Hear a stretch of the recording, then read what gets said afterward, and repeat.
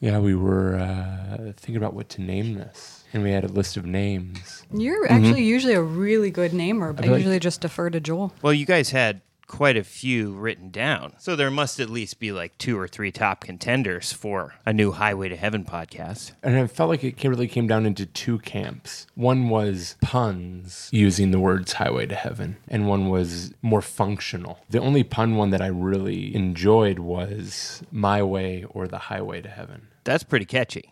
The one that keeps sticking out for me is Highway to Heaven Revisited. I thought was, decent. Highway to Heaven Explained, I think, was one of the ones that I ended up liking, just because it seemed that might be the function of this. During the brainstorming process, kept thinking of what are things that you find on the highway, like a rest stop? The only other person I asked was my sister Sarah, and she liked the Highway to Heaven rest stop, but I don't know. Is there some sort of more attractive name for what a rest stop is? Because, I think this show might be relaxing and a nice diversion while exploring the highway to heaven. But, the rest stop implies I really need to go pee or something. Like Highway to Heaven, Scenic Vista, or Historical land. Yeah, That's not it. historical marker, landmark. scenic vista. I do roadside like marker. the sentiment of that. I like the sound of the Lost Highway to Heaven, but I think that brings up too many, that you just think of Lost Highway. Well, I mean, that's not a terribly bad thing. Yeah. Lost Highway to Heaven. We would be uncovering episode by episode exactly what did occur on Highway to Heaven. This show that I think probably still has quite a following in reruns, but it's just not really at the forefront anymore. So I think Lost Highway to Heaven is also an attractive name for this podcast. We've been recording for a minute or so let me just take this moment to say, ladies and gentlemen, welcome to the brand new podcast all about Highway to Heaven with your hosts, Rachel Meyer and Joel Luders. My name is Sam Hine, and I'll be the moderator of this program. Joel and Rachel are going to explore in as much detail as they see fit, ladies and gentlemen, about what occurs episode to episode in the classic Michael Landon TV series Highway to Heaven. And I'm going to be there with them every step of the way. And I might have a lot of questions because here's the deal, people. They're going to watch the show, and then they're going to tell me what happens on the show because I'm not going to watch the show. Not because I'm opposed to watching the show, but I just think it would be really funny for everybody if I don't watch the show and I end up with this weird imaginary version of Highway to Heaven in my brain that'll constantly be recalibrated by you two. And I think that might be what's potentially pretty exciting about this podcast idea. I think that might have been Michael Landon's vision. He just didn't quite know it at the time. That the show gets watched and then explained. I was going to start the program by asking you guys what your perceptions are of Highway to Heaven to begin with. And Joe, you were well on your way, so please continue. Yeah, as a child, the theme song to Highway to Heaven would come on, and that signified the end of Saturday morning cartoons. And at the start of to me, as probably an 8-year-old kid, a boring show was about to begin. And it always kind of threw me off because the intro showed Michael Landon walking around who looked like an aged rock and roller, which looked cool, but then hitchhiking and walking down the street. And then the show would be just something really slow. And I tried many times to watch it and to get into it, but I never could. For years, Highway to Heaven just meant end of fun. It's time for church. Okay, interesting. Rachel, tell us about your perspective on Highway to Heaven and what your entomology is as a Highway to Heaven viewer. Growing up in the early 1980s, we watched quite a bit of Highway to Heaven in my household, and I just remember seeing the star of Highway to Heaven, Michael Landon, and immediately recognizing Pa Ingalls, who was a pivotal figure in my life, being the father on Little House on the Prairie, which is another excellent TV series and also a good book series that I was really raised on. So I have very warm, good memories about watching Highway to Heaven with the family growing up. Haven't watched it in years. I do have one memory of, as an early adult, catching a late night rerun of Highway to Heaven, sitting up by myself, don't remember the context or what was going on, but I do remember being moved to tears by this particular episode of Highway to Heaven. I don't remember quite what the episode was, so we'll see if we run into it somewhere along the line here and it sparks a memory. But again, haven't watched the show for years, but I have very warm memories surrounding it. Excellent. And for me, I might have, being another child of the 80s, I might have seen a certain amount of Highway to Heaven. I feel like this was a show that was a pretty good bet to be on in my grandmother's house. And I didn't really have anything against it, but I was probably more interested in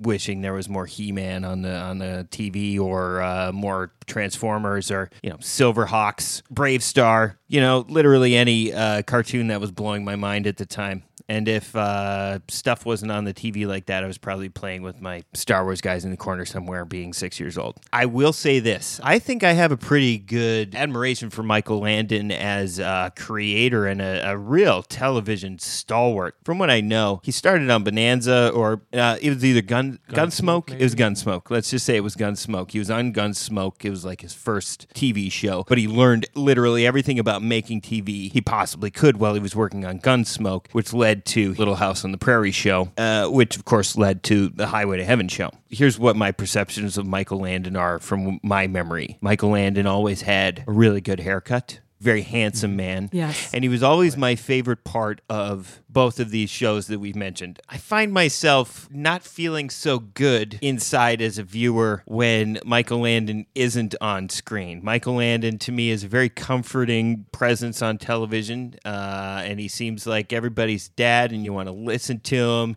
you want to obey him, you trust him. And I got to tell you, maybe I didn't watch a lot of Highway to Heaven because I couldn't stomach some of like the real like hard-hitting episodes of Little House on the Prairie. Sort of scarred me from wanting to watch Highway to Heaven because there would be at points where like Michael Landon would be on the screen and then like a big sister, she goes blind and it's like a horror movie, and then one of the little kids is like falling down a hole and is like trapped by herself for hours. And I really never felt good unless Michael Landon was in the scene on the show, and everything else was terrifying me. Maybe that has a little to do with why I wasn't drawn to watch Highway to Heaven. What I hear you saying is you were just really concerned that the big sister from Little House on the Prairie was possibly going to show up on Highway to Heaven, and everybody wants less screen time with her. I think we can all acknowledge that. Yeah, yes. And if anybody listening is not familiar with Michael Landon, I would say do yourself a favor and go Google early Michael Landon, because he is a very attractive man. Oh, yes, he is. I think we can all appreciate that.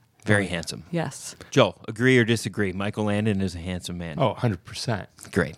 100%. I'm glad we all agree on this. Yeah. So let's really get into the nitty-gritty of it. I understand that the opening 2 episodes of the show are essentially like a pilot movie for Highway to Heaven. So the first episode is a 2-part show, and I think I don't see any reason why we shouldn't get into it right now. Sounds good.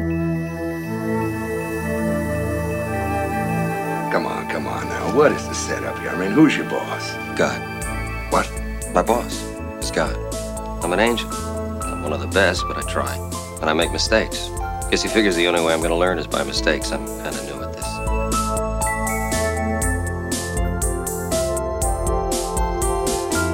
Hello. Welcome to Highway to Heaven Revisited. Hosted by Rachel Mayer and Joel Luders. With moderator Sam Hine. Welcome back to the Highway to Heaven podcast with your hosts, Rachel Meyer and Joe Luders. I am your moderator, Sam Hine, and we're going to get right into it. Let's talk about episode 1. What happens, guys? After the introduction of the show shows Michael Landon walking down the highway. A truck comes by. He holds out his thumb to get picked up, and he meets an old man we learn is named Clyde. The old man asks him, How much money do you have? Oh, yeah. He's he a asks cranky, John. cranky He goes, old fellow. Yeah, he's cranky. He says, like, yeah, I'll give you a ride, but how much money you got? Mm-hmm. Oh, so it's not like, hey, nice haircut, get in my car and start your TV show. This old guy, Clyde, he wants to at least get some gas money. He wants money, and Michael Landon's kind of like confused and a little indignant, and Clyde says to him, nothing's free in this world, pal. To which Michael Landon, otherwise known as Jonathan, is his character's name. Oh, yes, that was going to be one of my first questions is, what is the name of Michael Landon's character on Highway to Heaven? Jonathan Smith. And this is where Jonathan Smith really, this is the very beginning of what I think is the one of the greatest things so far about Jonathan Smith are his one-liners. Okay, wait a second, Joel. I think I'm going to be the cranky old guy, and I'm going to say the line, and then you say Jonathan's line, okay? You got it. All right. Go ahead. So I'm cranky old guy who doesn't want to give Jonathan a ride. Nothing's free in this world. Kindness is. That is a hard Landon burn. Yeah. And this is about the first, 30 seconds of the show, so we're getting a pretty old- solid introduction. Okay. Then the old man replies like, well, what world are you living in? And then speeds off. But wait, 100 yards down the road, the old truck comes to a sudden stop. It appears to have broken down. Oh, my. Yeah. So good old Jonathan just keeps on walking down the road and says hello to the man again and asks him if he can take a look at his truck. And what's his name, Clyde? I just Clyde. wrote cranky old man. Clyde goes, I know this truck. He doesn't this is want my him to truck. look. No one can work. You can't work on this. You can't fix this.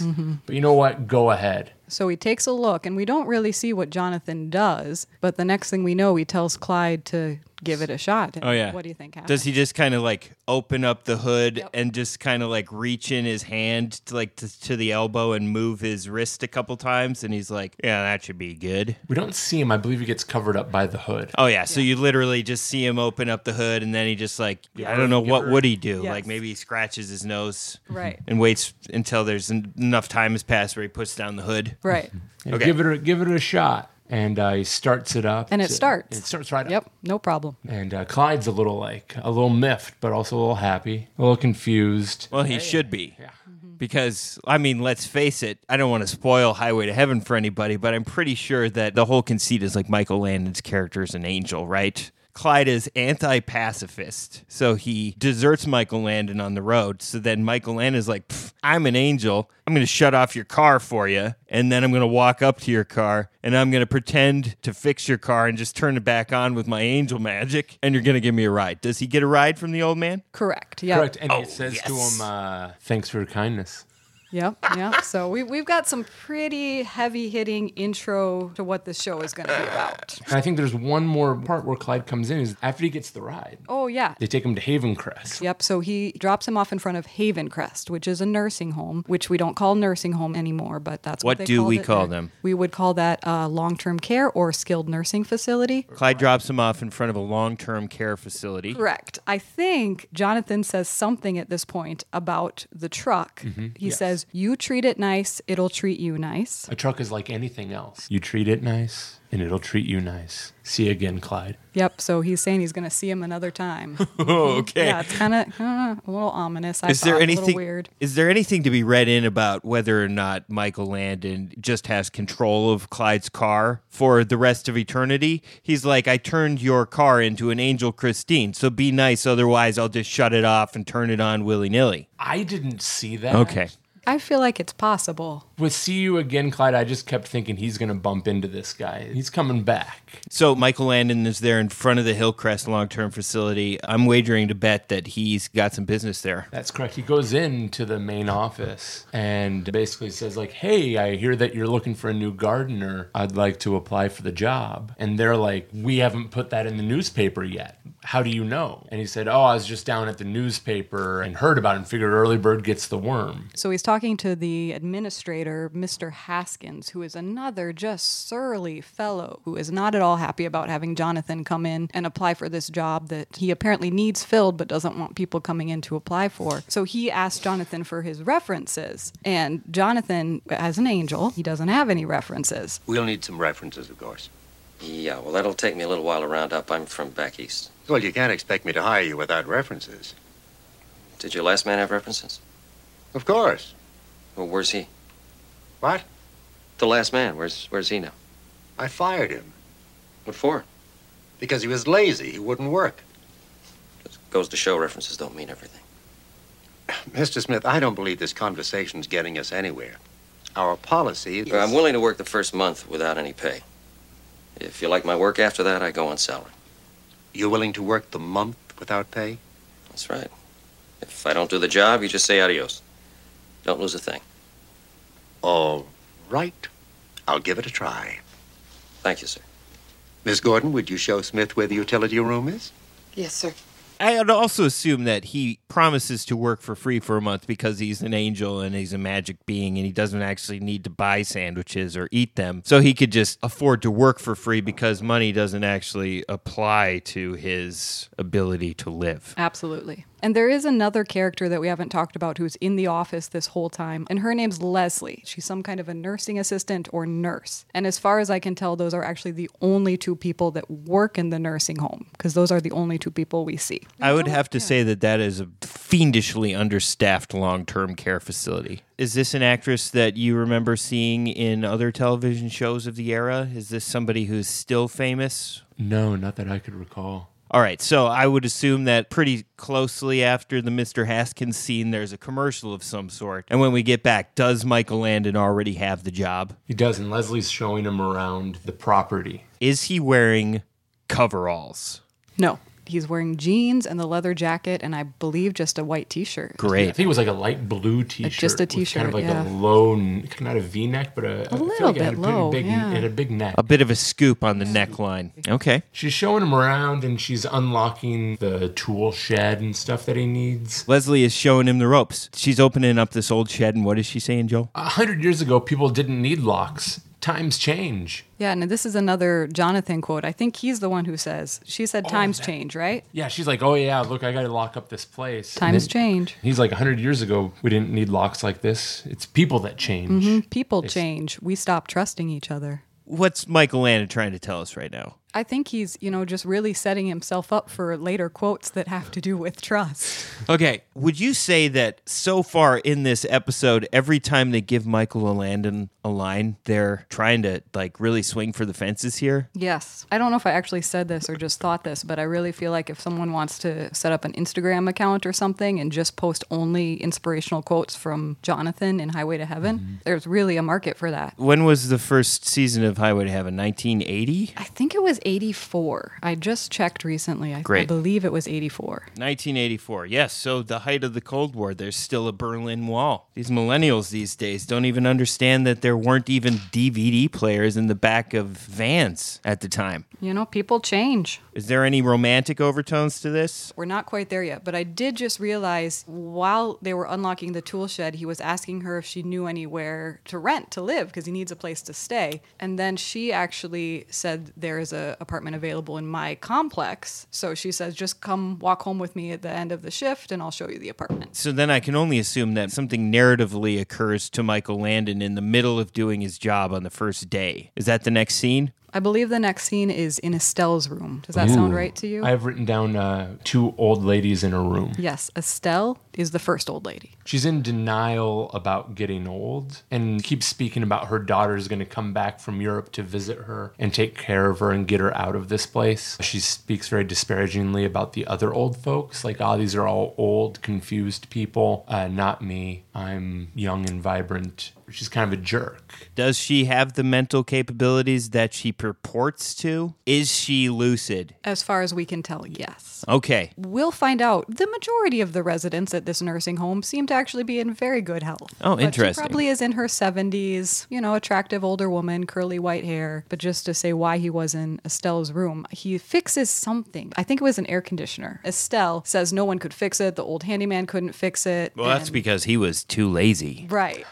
It's the truck all over again. He maybe just turns and looks at it and we don't quite see what he's doing. Oh, yeah, Next yeah. thing you know, it's working. You just got to be nice to it and it'll Yeah. be nice to you. I feel like that's going to be a staple as a viewer of this television program is you guys are going to have people introduce their problems to Michael Landon. And while the camera's still on them, you'll see Michael Landon turn around to a piece of machinery. And then the camera is going to cut back to anybody, whatever community he ends up in. And then the next time the camera turns to Michael Landon, he's going to flick a switch and things are going to be fixed. That's how angel magic works. Yeah, I think that's in the Bible. Agreed. Okay, so good to know. Estelle, despite her hating all of her peers, she at least has air conditioning to be a crotchety old bat in her room. Now we're moving on to some gardening. The next thing that happens is I believe Jonathan goes and starts planting flowers all over the quadrangle. If it's a nursing home, we call it a quadrangle.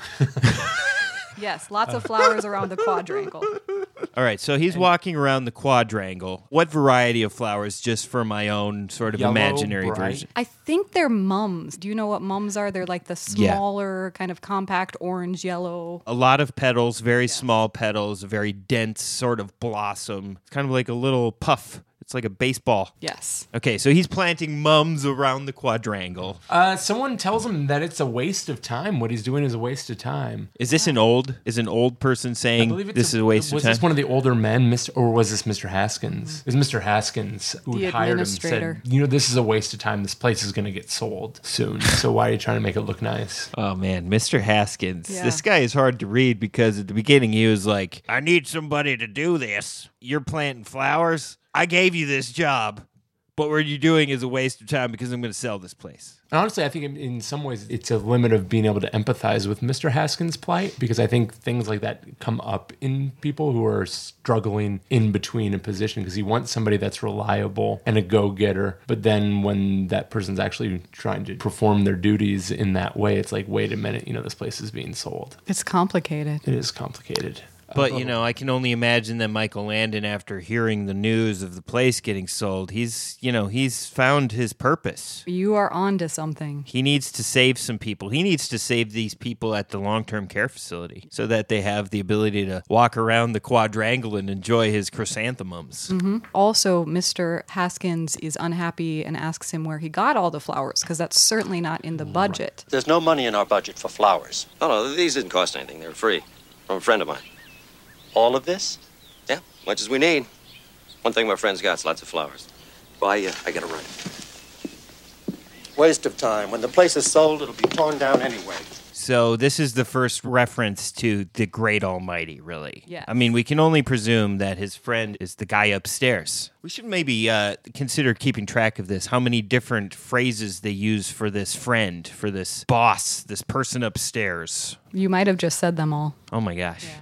Well, I'm sorry if I ruined the adventure for us. So when Mr. Haskins is getting all surly up in his mug at the quadrangle, does he wreck any of Michael Landon's shit while he's, demeaning him? He is overheard by some of the residents, which I think was unintentional. You could see it affect them and dishearten some of the older residents. But they do find themselves enjoying Michael Landon's company. Oh, yes, definitely. Almost everyone does. Not everybody at the No. long-term care facility is interested in Michael Landon being here. Well, we're actually going to move away from the long-term care facility. Oh, yes, we were at Lindsay's apartment, correct? Mm-hmm. Leslie. Yes. So they walk back to the apartment, and it's not an apartment building like we're probably all thinking of. It's more like a series of little houses. It's all one story, kind of like a motel setup with a bit of a grassy area in the center, sort of a U shape. Strip mall / one-floor motel. Yep. I can see it in my mind. But so she actually was planning on him meeting the manager, and the manager is not there when they get back to the apartments. Angel magic. Right.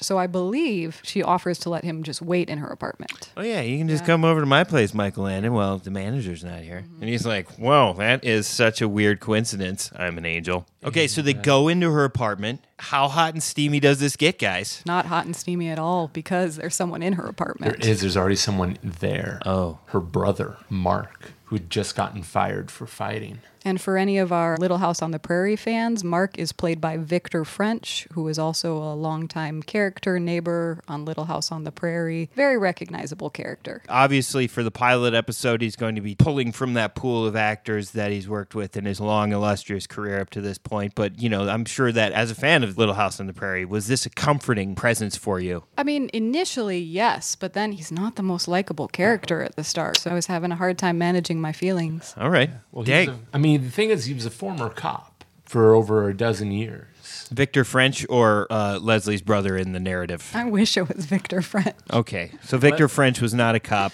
Before he became an actor. Leslie's brother, Mark. I think he was a cop. Let's just start that rumor. I love it. Victor French was a cop. He saw the worst of humanity, and it seemed to have broken his spirit. He can't hold down a job. He's kind of teetering on the line of alcoholism, I think. When we first meet him, he's sitting in a chair, drinking a beer, and he says, I think Leslie offers Jonathan something to drink, and Mark says, this is the last beer. Something like that. Nice. So he's a freeloading, cranky, self-hating alcoholic. Is he smoking inside? No. Okay, he's not smoking cigarettes inside, which a lot of people did on television shows in the 80s. Yes. It wouldn't have surprised me. So let's give it to Victor French. At least he loves his sister enough not to light a cigarette in the house. He respects her apartment. Mark, the brother, storms off and leaves. Because I think there's a very brief confrontation where he explains that he's home because he got fired again, and Leslie expresses concern, and that's when he storms out. Okay, so mostly the interaction is between Leslie and Victor French. Michael Landon doesn't really bestow any Jonathan Smith witticisms onto Victor French. No. Jonathan Smith turns to Leslie and says, you know what, I'll go stop by Rex's bar and check on your brother. Michael Landon doesn't even hang out and talk to Leslie after she invited him in and her brother finally left. He's like, I'm just going to go talk to your cantankerous brother down the street. And she's like, yeah, oh, great. I worry so much about him. Right before he leaves, he turns to Leslie and says, maybe you should spend some time worrying about yourself for once. Let me ask you this question. If you had met a guy at work and then like a half a day later, you were like, I trust you, go counsel my brother on my behalf. I mean, maybe if it's Michael Landon. But generally, no. We'll see how the series goes, but people are very welcoming to him. Does any angel magic happen before he gets to Rex's bar? Is this where his outfit changed? Oh, I don't know. I don't remember. At one point, he changed from a T-shirt to a blue button-up shirt. For you, Joel, as a viewer, were you just like instantaneously like, what? Yeah, I was like, wait a minute. He was just wearing a T-shirt earlier, and he was not leaving his own house. He went from someone else's house to some other location, and his T-shirt changed. And he walks in, he sits down at the bar. They begin to have a conversation, confrontational conversation. I think I missed something in my notes. I don't know if I have it, because Mark did not want Jonathan to sit down next to him. And at this point, he seems like he's had a couple of beers. Surly says, no one tries to make out with my sister. One of them gets called a beaver face. I don't remember that.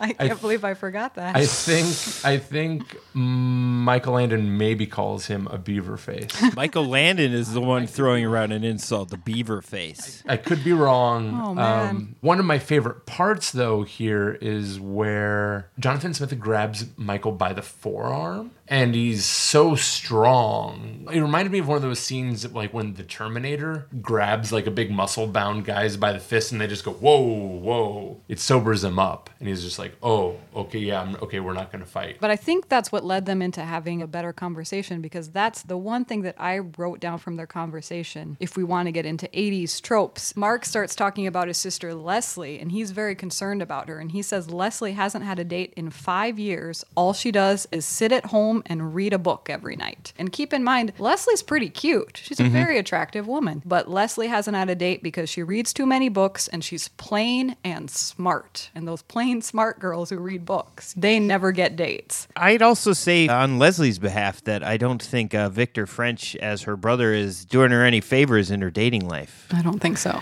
The conflict between these two men is dissipated after the wrist grab to end all wrist grabs, but Victor French starts off hot and heavy, you said, where he's like, nobody makes out with my sister. Well, let's face it, Victor French, none of that happened. Michael Landon just like literally walked in the door. You're there on the couch drinking a beer, and there's no making out to be had. Nope. Partly because Michael Landon is, well, let's face it, he's too nice. He wanted to follow Mark down to the bar and like fix Mark's problems. Michael Landon could have stayed and had dinner with Leslie. He probably didn't have anything at the bar. Did he order a beer at the bar? Oh, I don't think so. Did he? No, I don't think so. Okay. But so now they're kind of on the same page now. But now the conflict goes back up, and I feel like this was one of your favorite scenes, Joel. The bar fight. Yes. Get ready. Mark goes to leave the bar. I can't remember what sets off the other people at the bar. Oh, I remember. Mark's not acting on his best behavior. You know, he's a little tipsy, and he sees a woman who it's somewhat insinuated maybe he used to date her. Maybe he disappointed her physically in the bedroom because he's such an alcoholic. I mean, who knows? That's really the underlying implied for sure. But he gets up and very aggressively and clumsily starts trying to dance with her, because this is kind of a honky-tonk country bar, and there's country music playing in the background. He's clumsily sort of grabbing at her and trying to get her to dance, and she's not into it? Not very aggressively, but also trying to be like, no, I'm here with somebody else. Yes. And so he gets taken outside by the friends, and the friends start fighting with him. But then John comes out and just like totally turns into the Terminator and just picks up the friends who are trying to defend the honor of their female companion. Yes. And he basically just picks them up and throws them through like cardboard boxes. Mm-hmm. Like a pile of boxes out by the dumpster out back. So you see bodies flying into cardboard boxes. Does it get crazy? Do you see on camera Michael Landon like lifting a man over his head before he chucks them into a pile of boxes in the alley? I recall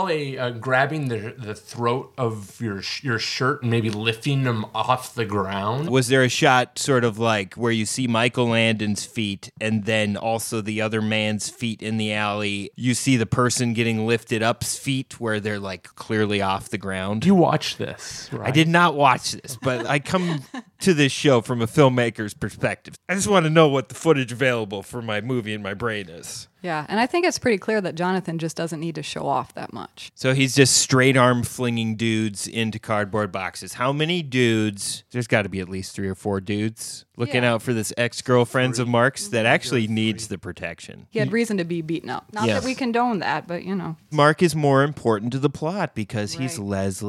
Lindsay's He's Leslie's brother. He's the secondary character. Michael Landon is going to side with him, even though he had an ass kicking coming and he should have gotten it. Yes, that sounds right. I don't quite remember. I have a quote written from the fight, and I can't remember when it was said, but at some point they were talking about fighting, and Jonathan said, "I turned the other cheek." But he didn't, really. He didn't. No. I believe he got punched in the face, and then he maybe was like, "You can punch me again." I turned the other cheek, But and the guy then I punches him think again, and then he beats He everybody threw up. him. So he saves Mark in the alley, and then they must limp off together down the alley. Yeah, do you remember? I feel like that's kind of just It end just scene. fades to scene, and then Yeah, that's then just we're at the scene right next there. morning. John shows up at Leslie's apartment with bicycles. 2 bicycles. Not a tandem bicycle. That would be a little too Muppet movie, a little too on the nose. Good morning. Good morning. How do you like them? What? Our new bicycles. Our bicycle? Yeah. I thought it'd be a lot more fun to ride to work than walk. You know, get a little cool air in your face, wakes you up in the morning.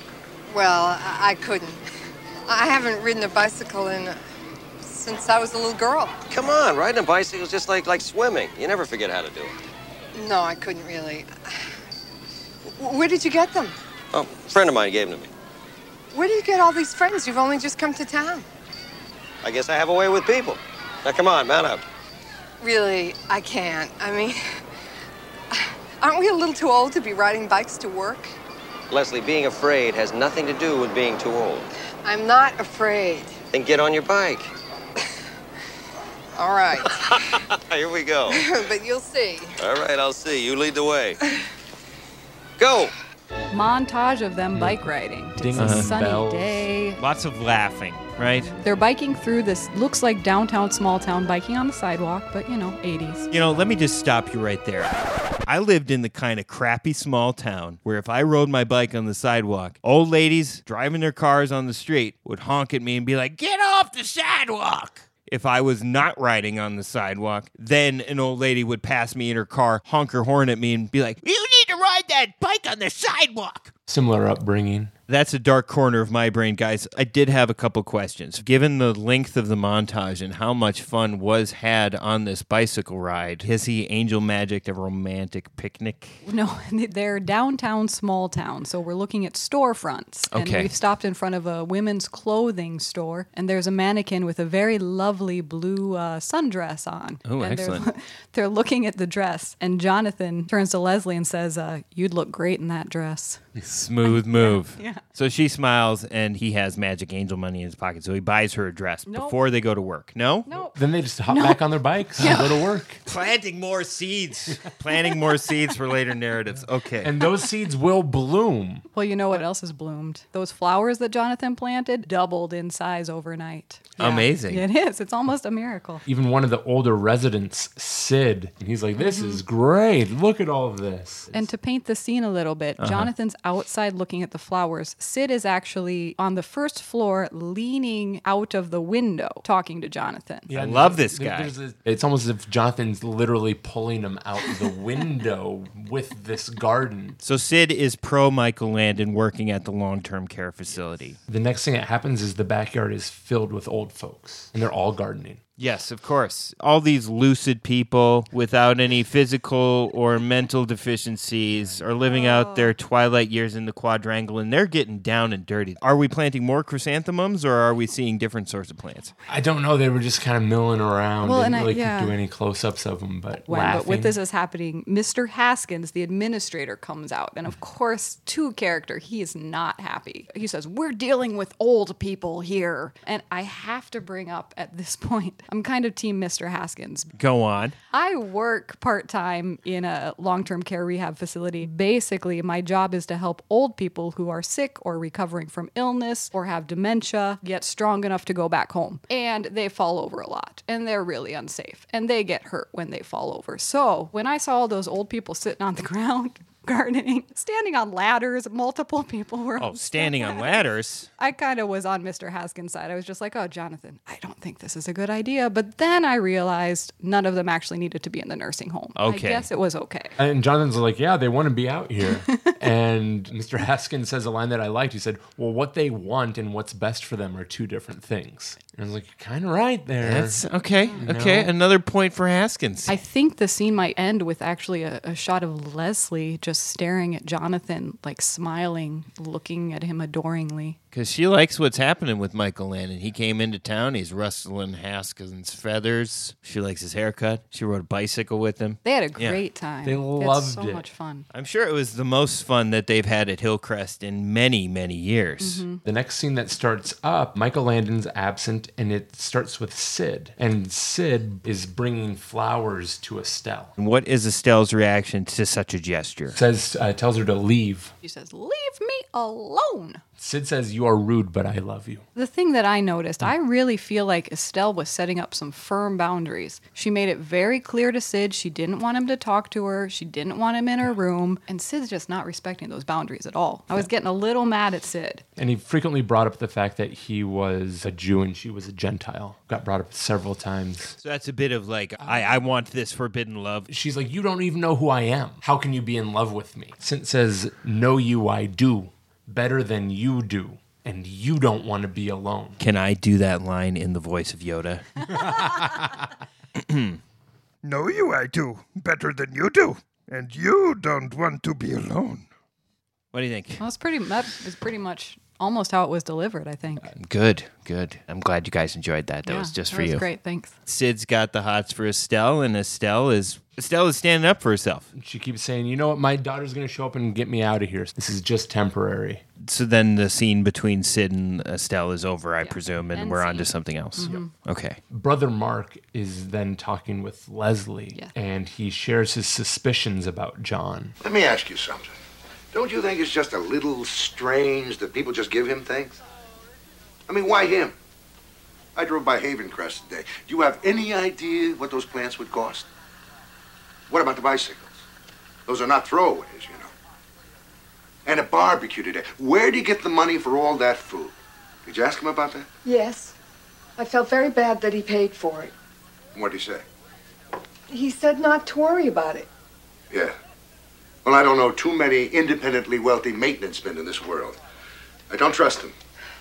The trouble with you is you don't trust anybody. So Victor French isn't buying what Michael Landon's laying down. And I do think that there was that scene where Jonathan grabs him by the forearm using his Terminator strength. Oh, I forgot about that part. While it worked good on like de-escalating, I think it definitely left with a lasting, like, there's only a reason a guy's this strong and he's probably done prison time or something. Or he's a robot from the future sent to kill you in the past so that the future robot singularity can be fully realized. Does Victor French think that Michael Landon is the Terminator? He has done nothing to dissuade him from that notion. Okay, so he comes to Leslie and he's like, think about the bikes. Where are these flowers coming from? And then also, he grabbed my arm really hard and it hurt my feelings. Which I understand. I mean, like, if someone had saved me from a fight, that wouldn't necessarily make me trust them or believe them. Or it would just mean that they are more powerful than I expected. And it would potentially make me more suspicious. I mean, think back. So we've all known each other for a while. Sam and Joel, you two have known each other longer probably than I've known you. I just want the record to state that I have viewed both of you as my friends for as long as I've known you. But so think back when you first... I haven't asked you to do nearly as many things for free as I have of your husband. It took a few more years. Yes. Think back to when you first met Sam. Can you remember, Joel? If you had just met Sam and that night you had gone out to a bar and somehow gotten in a fight and this guy who you just met all of a sudden like whomps all these other guys. I mean, would you be super suspicious? Does that help at all? I would be suspicious, especially if it was that and I go, oh, this guy I barely know. Like, just cream 3 guys at a bar. How does Leslie receive this message from Mark? She's going to invite Jonathan to dinner. And we'll see who's who and what's what. Okay, so next scene. Are we at dinner? We're back at the old folks' home. Is this still part 1 of Highway to Heaven? Yes. Okay, great. Jonathan is in Estelle's room and has a box. And he hands her this box. And inside is a little ghost-eyed puppy. Just the cutest puppy you've ever seen. A little ball of brown and black fluff with little rings of white around its eyes, big ears, just so cute. This sounds against protocol right away, but I'm sure it brings an immense amount of sunshine onto Estelle's face. Well, she doesn't want the puppy. She's like, I don't want anything to do with it. She doesn't want the puppy? No. Michael/Jonathan, he sells it because he tells her that this is his puppy that he just got, but because of his new job, he doesn't have time to take care of the puppy. So he would like Estelle to watch the puppy while he's at work, but that's also going to mean that she needs to socialize it. She needs to take it out on walks. And by the way, the puppy doesn't have a name. So he asked Estelle to name the puppy too. So he just couches it all as a big favor to him. There isn't any suspicion that Estelle is the Antichrist, because we all know one of the cardinal rules of the Antichrist is that as soon as it has a dog,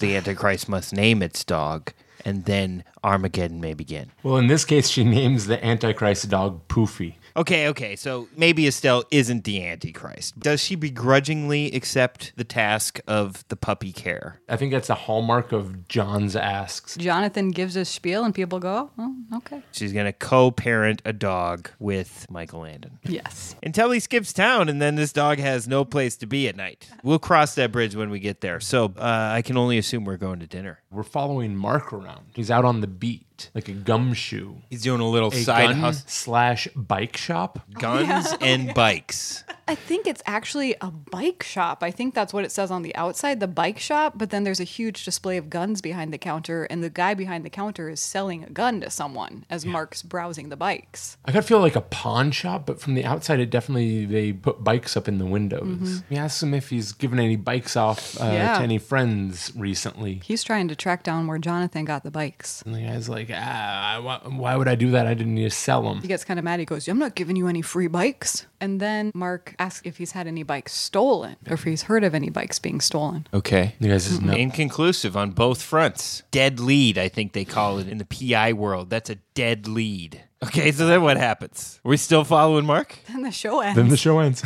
Oh, and that ends part 1. Yeah. So no bikes have been stolen. Nobody's given away any bikes to any friends. Estelle's heart is still shut. We're kind of pulling for Mr. Haskins. And then Leslie's cooking dinner. That's the end of part 1. Very abrupt. Well, I think this is a great time for a little pee break for the host of this show as well as the moderator. We'll be back with part 2 of the pilot series of Highway to Heaven. Highway to Heaven Revisited will return after a brief intermission. This is the intermission. It is happening right now. Please subscribe to Highway to Heaven Revisited wherever you get your podcasts. That way, you will never miss an episode. Visit our website, highwaytoheavenrevisited.com, to listen to every episode of the podcast. While you are there, you will find links to our social media pages, contact information, and ways you can help support the show. If you enjoy the podcast, please consider supporting Highway to Heaven Revisited on Patreon. Visit patreon.com/Highway to Heaven Revisited to see the variety of special perks exclusive to Patreon patrons. Is your company interested in sponsoring Highway to Heaven Revisited? Please send an email to highwaytoheavenrevisited@gmail.com. Sam has been waiting his whole life to read your ads on the show. Intermission is over. All right, ladies and gentlemen, we're going to start unwrapping the second episode, part 2 of the pilot movie of Highway to Heaven. Rachel, how does part 2 begin? We're back at the nursing home. Sid is bothering Estelle again. Well, fancy meeting you here. Mr. Gold, I'm trying to walk my dog. Am I stopping you? That's a nice doggy. Listen, now that you're out of your room, I thought we might have dinner together in the dining room. No, thank you. Why not? I'm not such a bad person. We could talk a little. I can't. I can't leave Poofy alone. Poofy? My dog. He's only a puppy. I can't leave him. Listen to this. Suppose I bring the trays down to your room and we have dinner there. more private. Mr. Gold, you ought to be ashamed. Of what? Flirting at your age. Listen to this.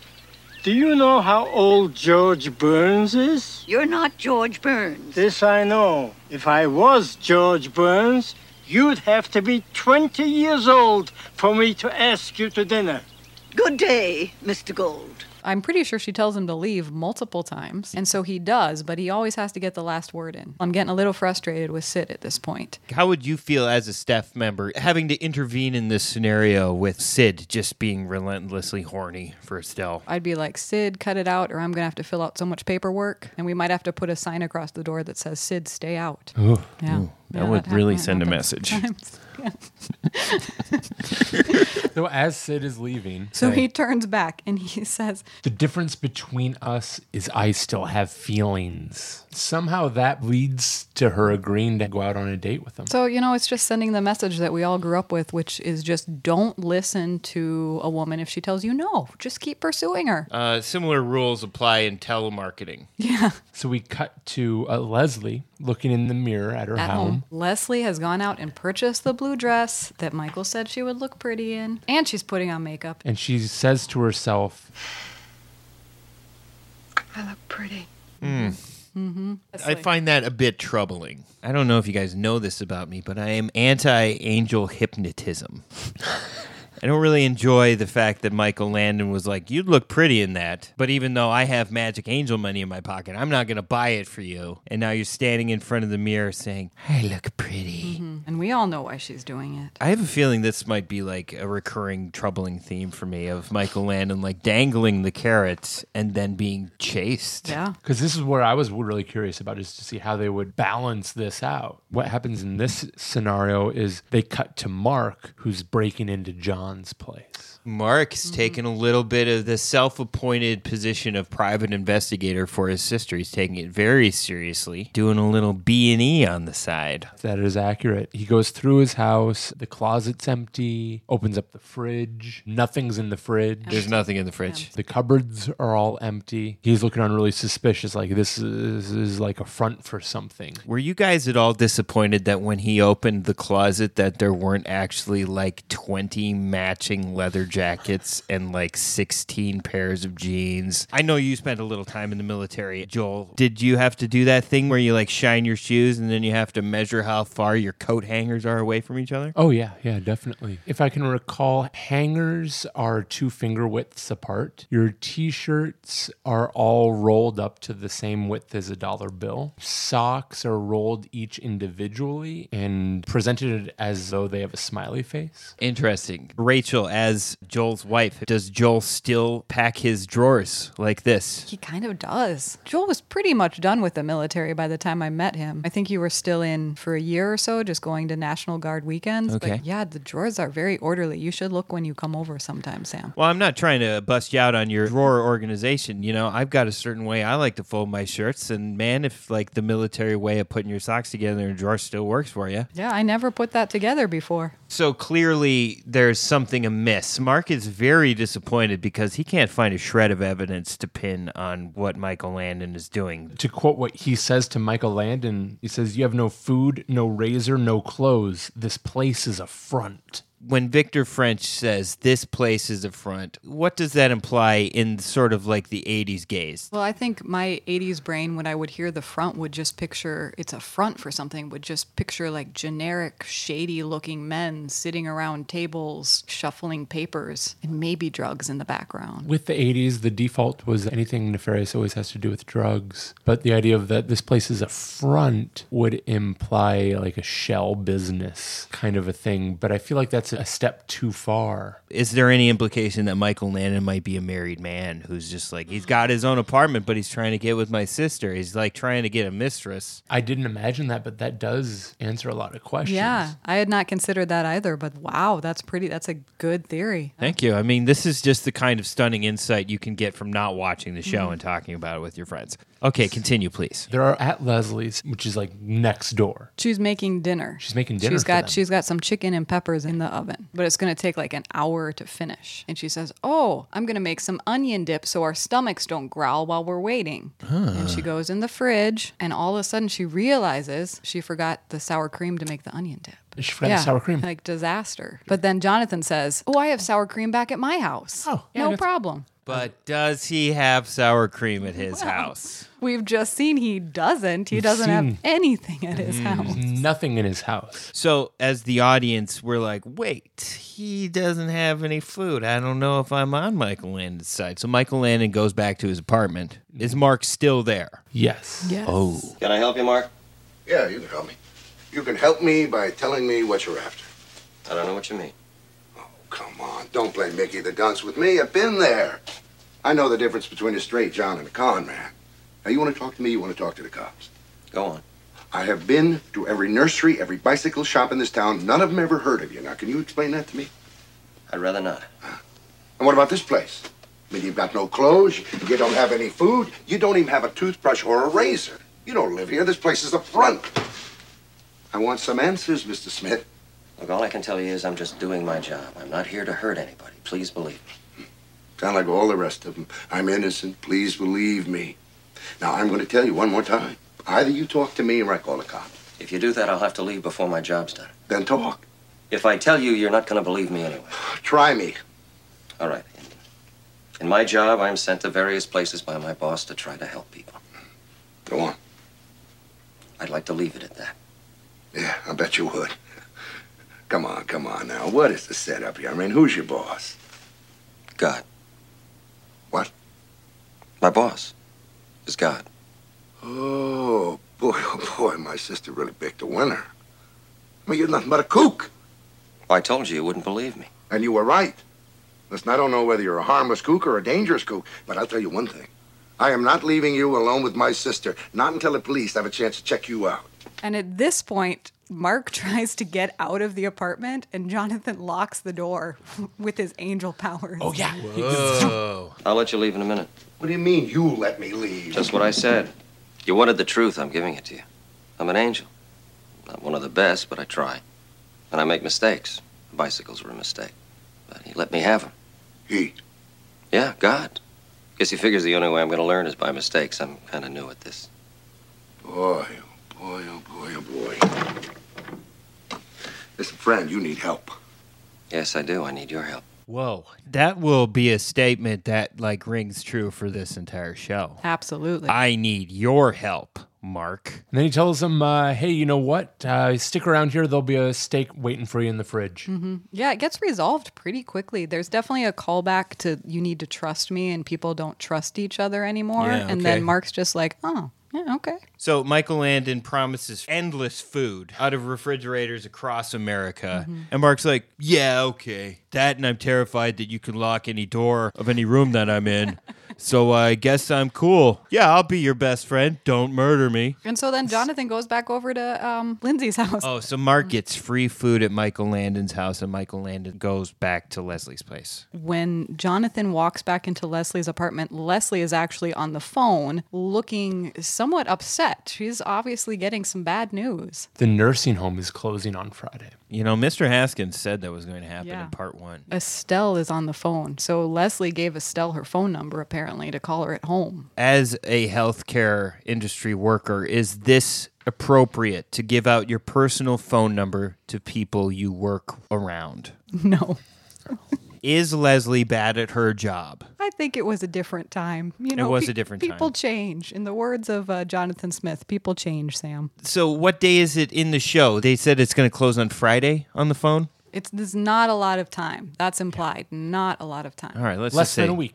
Less than a week, okay. What we see next is a skyscraper, and then we see like a tracking shot going down a hallway into an office. We see the back of someone on a very modern exercise bike. I can only imagine that this is a highfalutin, powerful person in the city who is responsible for closing down this long-term care rehab facility because he knows nothing of the people who live there, and he doesn't care about them as human beings. This is Mr. Sinclair. We find out his nickname was Cubby. That is the kind of thing you do with a villain. You give him a really cute name, like a little teddy bear. First of all, I actually got really confused at this scene because we see Cubby on his exercise bike and we see Jonathan like creeping in. And I turned to Joel and I was like, do we know who this guy is? So Jonathan is creeping in and Cubby again is like understandably startled. And he's like, what are you doing in my office? And I can't remember exactly what Jonathan says, but he makes it okay. He's like, I'm just here, dude. Don't I'm worry really about gentle it. Yeah. and handsome, and my hair looks great. Don't worry about it, dude. And so he does tell him it's a matter of life and death. It's a matter of life and death, Cubby. Cubby? Where'd you get that from? A friend of mine. I haven't heard that name since I left high school. Allison Drake used to call me that. I know. My friend told me. Boy, it's a small world, isn't it? Very small. We were going to get married, but our parents were against it. It was hers, really. I didn't have a dime. That's when I went out in the world to make my fortune. And I see you did. Do you know where she is now? She passed away a few years ago. Allison's dead. Yeah. So Jonathan tells Cubby, no, you waited too long, man. Allison's dead. She waited for you. Mm-hmm. I guess you were too busy. Too busy riding your exercise bike. And then Cubby says, it's a cold world. Jonathan says, people make it that way, Cubby. People make it that way. So long story short, what's going on is Cubby is the one who's going to buy the long-term care facility. So Jonathan is there to make a counteroffer and try to get a chance to purchase it himself, get a little more time. And after this troubling story, something is tugged on Cubby's heartstrings, and he agrees to give them until 6 o'clock tomorrow. Something is tugged on Cubby's heartstrings. Somebody has hacked at Cubby with a hatchet on his bone marrow. Here's where my mind is going. Is Michael Landon just going to pull out some angel monopoly money out of his pocket, and then the administration of said medical facility, is it just going to be like clandestinely operated by the guy upstairs? It's not quite that simple. You have the ability to lock and unlock doors, to be super strong, to make steaks and sour cream appear and disappear. Can you just make money appear and disappear? Which is actually a very good question that Mark asks Jonathan in the next scene. He basically is asking him why he can't just use his powers to save the long-term care facility. I can only do what the boss will let me do. So what you're telling me right now, guys, is that Michael Landon can literally angel magic anything into existence except large sums of money. Well, he can if the boss will let him, which does kind of bring up some theological issues. Basically, where does that money come you from? can do whatever you want, and God will either let it be okay or he won't, right? Because he makes the rules. Yeah, so do whatever you want and just wait for judgment. Basically, I mean, that's kind of what Mark's saying. Well, Mark comes up with a really good idea. Bake sale? That's what I would have gone with. Idea. Racetrack. Let's bet on the ponies. Oh, okay. Let's place a wager on the ponies. And you might remember, as we just established, Jonathan doesn't have any money. Mark and Leslie don't have any money. So where do you think the money's going to come from? The old folks. He asked for their savings. And their Social Security checks. And their Social Security checks. This is highly troubling to me. So Mark, who we've already established is gone rogue with some PIB&Es. Now he's literally showing up at the old folks' home and being like, Estelle, Sid, all your money. We're going to go bet it on the ponies and we'll save your house. I mean, he does bring them together and ask them, but the residents' response, one of them says, Well, what are we waiting for? Let's cash our checks and get to the track. The next scene shows a flatbed pickup truck driving down a dusty road, and in the top, all the old folks are standing in the back end. They're standing. At least a dozen of them standing in the back. All of them are all standing, and the bed of the truck is open. And flashback to the first episode, it's our old friend Clyde, the grumpy truck driver who didn't want to give Jonathan a ride, is now driving all the senior citizens and Jonathan and Mark and Leslie to the horse track. You guys remember that Wilford Brimley, Ron Howard movie, Cocoon? Where the old people are, at some point, they just feel young again and they start doing crazy crazy things like jumping into the swimming pool. Do you feel like the morale has been lifted to a point in this long-term care rehab facility where like just the sheer association with Michael Landon is just bringing everybody joy and making them forget? It's peeling away the years. Yes, it's definitely the Michael Landon effect, which I think we will continue to see throughout the series. Reminded me of, I believe it was in Twilight Zone, the movie. There's like the kick the can episode where everyone goes back, becomes children again briefly. Scatman Crothers. That was a good one. So they get to the track. Nobody falls out and dies. When they get to the track, what occurs? The first big question is really, how does John know which horse to bet on? And John's like, I think my boss is just going to let me know. Yes, it comes back to the god's either going to let us win or he won't. And he sees a horse walk by with number 5 written on it. For some reason, he's just like, I think that's the one. Number 5. Mm-hmm. One time I heard on a cooking show that the number 5 is a good luck number for the Chinese, I believe. There was a chef that was served a dish of 4 fried shrimp. And he's like, it's a shame it couldn't be 5 because that is the traditional number of good luck. Do you think that ties into anything? Probably. I see nothing to dissuade you from that notion. Great. I'm glad you're all on board with this. They picked number 5 because it had something to do with Chinese mythology. And then one of them, Mark, maybe asks, hey, what's the horse's name? Jonathan says, Laura Ingalls Wilder. Close. Oh. Devil's Lad. Ooh, good luck, bad luck. All wrapped up into one strong pony. The announcement of that name, John looks up at the sky with guilt. And then we cut to a little boy getting his nose blown. For some reason. Forgot about that. Is he at the racetrack or are we just totally somewhere else? At the racetrack. Yeah, I forgot about that. I think I turned to you and said, Did we miss something? Did you guys rewind to make sure that you hadn't like had an alien abduction occur or something where there's like lost time? We didn't, but maybe we should. We should have. And then at this time, Sid then goes to place the bet. So Michael Landon looks up into the sky guiltily because his horsey has the D word in its name. Mm-hmm. A kid has a booger in the stands. And then Michael Landon goes to place the bet. Sid Goldman goes in. He holds up the line. Yeah, he's just standing in line and everyone's staring at him like, oh my gosh, what's this old man doing? Come on, you got a line behind you. Now 5 minutes. 5 minutes to post time. Old timer. You all right? I'm fine. Just praying. When Sid is praying, which God is he praying to? Is it the Jewish God or the Christian God? What about the Chinese philosophy, theology, number 5 God? Well, I certainly hope that he just doesn't switch his side of the fence because he's got a wang on for Estelle. Does Sid give us any nuggets? He really doesn't. Once he finishes praying, he goes up and places his bet on number 5. Number Everything 5. on 5. Devil's Lad. Yep. Cut to the race. Everyone's standing along the railing. I don't know what it's called. They're on the outside of the track, but all the proscenium. I think it's the perennium. The quadrangle. Perennium. They're all watching the race. So then there's a racing montage, I'd assume, where people are like cheering and clapping and horses are like, on your mark. Oh, yeah. 5 takes off. What do you think happened, Sam? Oh, well, I'm going to wager, metaphorically speaking, that Devil's Lad wins the race. Wrong. Devil's Lad comes in second. Devil's Lad comes in second. Did Sid place a clever enough bet to cover the outcome of said race? No, he put all of his money on one of the horses. But it just so happens the person behind the counter who wasn't patient with this older man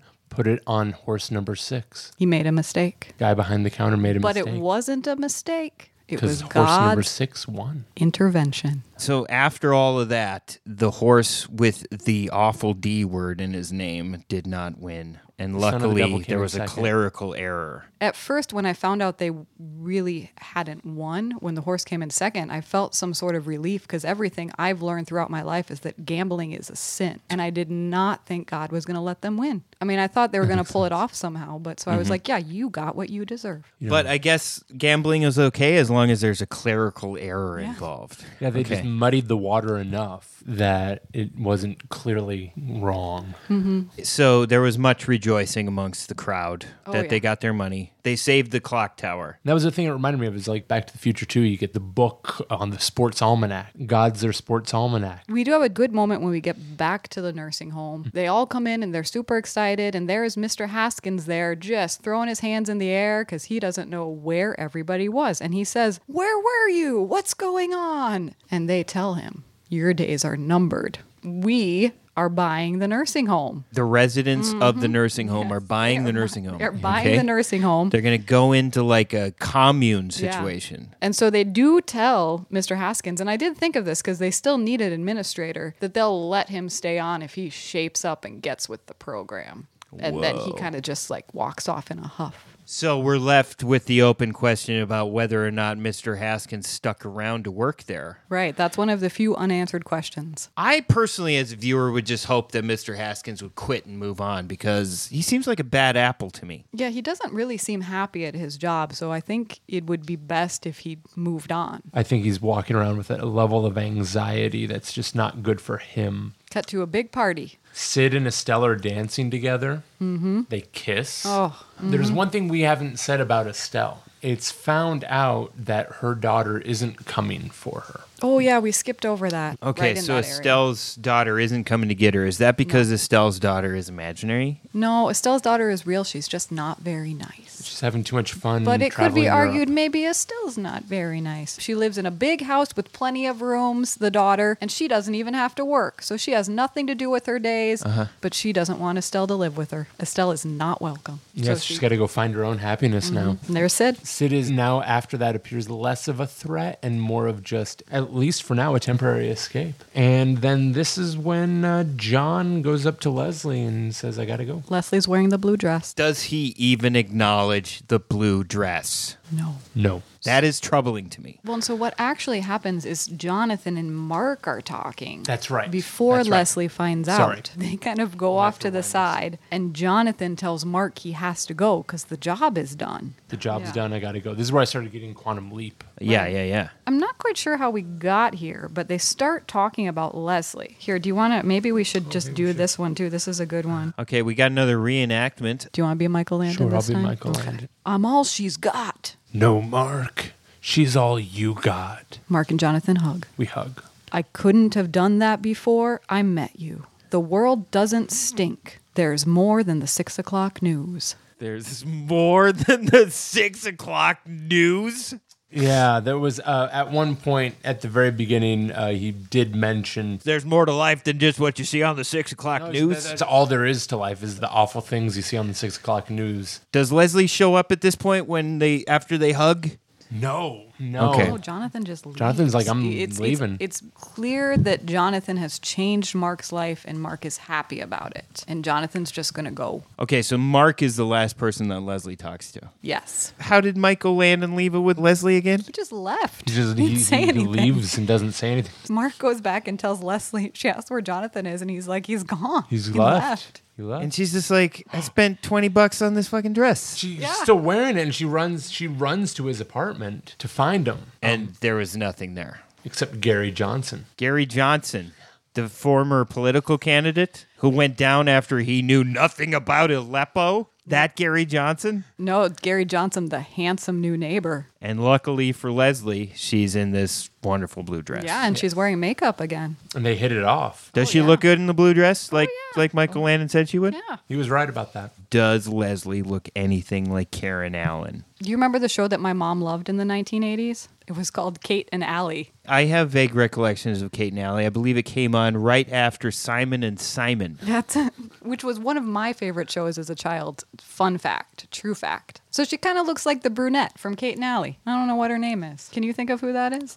No. Yeah, this doesn't help- that doesn't Tyne help Daly? anybody. Tyne Daly? Maybe. If I'm wrong, internet trolls, get at me. Yeah, and they're Okay. making eyes at each other, and I think he says something like, "Oh, well, I hope to see you again soon, Yeah. neighbor." So her storyline is nicely wrapped up. The drought is going to be over for Leslie soon, despite a massive leading on by Michael Landon's character, Jonathan Smith. Yeah, it's still a little troubling. I feel like this is going to be a theme we're going to be running into in nearly almost every episode that doesn't involve like a male protagonist side character. Like, if it's a woman, I feel like they're going to be all hot and bothered and never fulfilled by Michael Landon's attitude here. 'Cause I have a feeling if there really were angels among us, they just wouldn't be so handsome. You're probably right.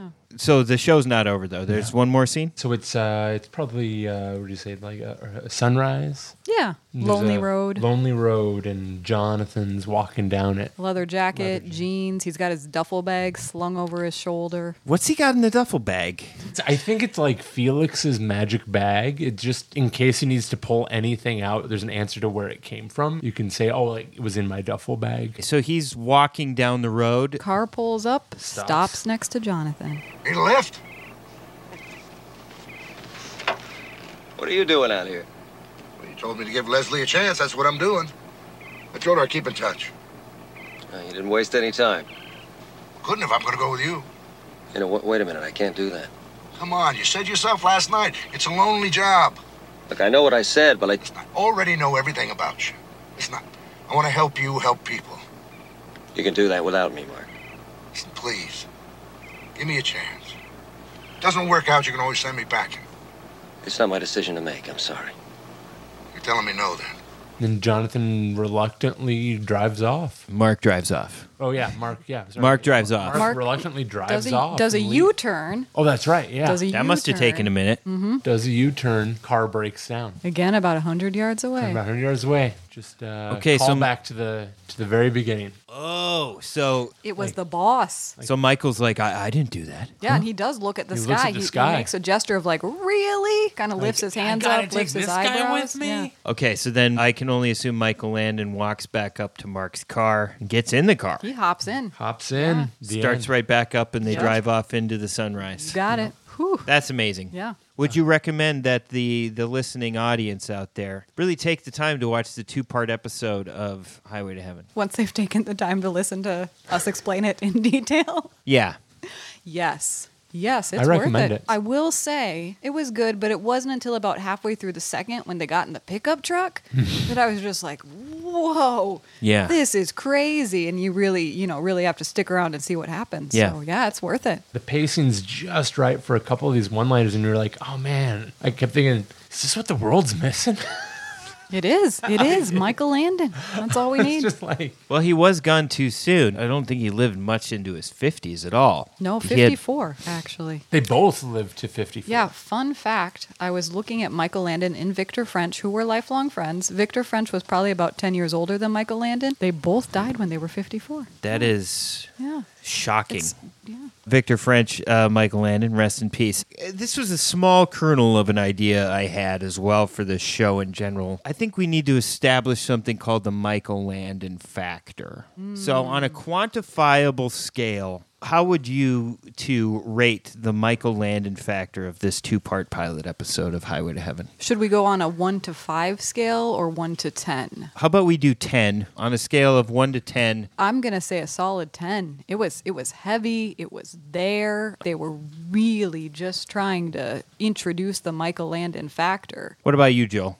9 Landons. All right, so for an overall Landon factor of 9.5. Wow, yeah. So let us know, ladies and gentlemen, how you grade the Landon factor of this episode. You'll be able to, I'm sure, contact us on the internet some way. I think we're going to have a hotline to heaven where if you are indeed a fan, why don't you call in? Yeah. Why don't you let us know if we don't know what the hell we're talking about? Yeah, if you do have any questions or need any life advice, feel free to throw it out there. We can probably find some Michael Landon quotes that may apply to your situation. Yes.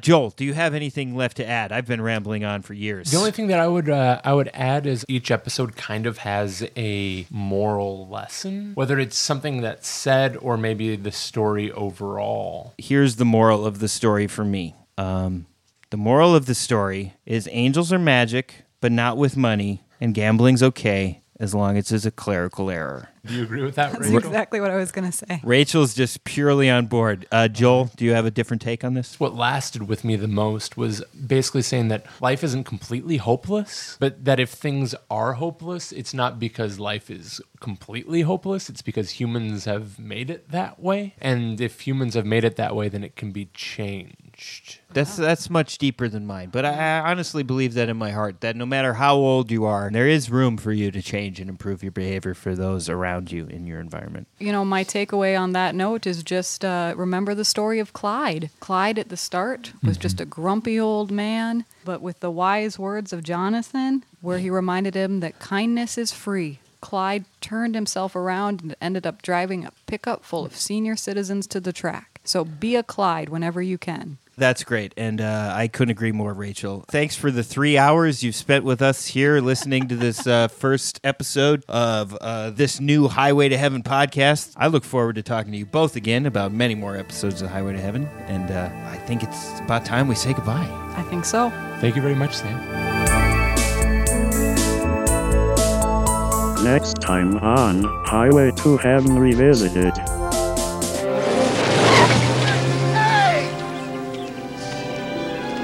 Believe it? That little crook stole my car. I believe it. You lied to me, didn't you? You lied to me to protect yourself. We've done everything possible. Well, you are going to treat my son. You are going to make him well. You want to hear something spooky? What? I'm dying.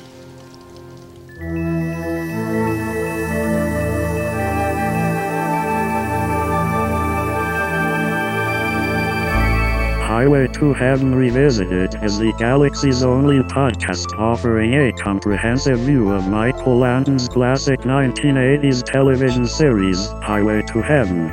Do you want to watch along with Rachel and Joel? Highway to Heaven is streaming almost anywhere. Check your favorite streaming platform to see if it is available. Please follow Highway to Heaven Revisited on Instagram. That's at Highway to Heaven Revisited. Do you have a question or comment for the hosts or moderator? Call the Hotline to Heaven. The number is 612-356-2495. That number again is 612-FLOW-BIZ-5. Your message might be played on the show. Or send the show an email at highwaytoheavenrevisited@gmail.com. Your message might be featured on the show. If you have time, please rate and review Highway to Heaven Revisited on iTunes. If you like this podcast, please share it with a friend. Theme music composed by Brian Just. Thank you for listening, and be sure to join the gang for the next episode. Highway to Heaven Revisited is a Channel 3 TV production.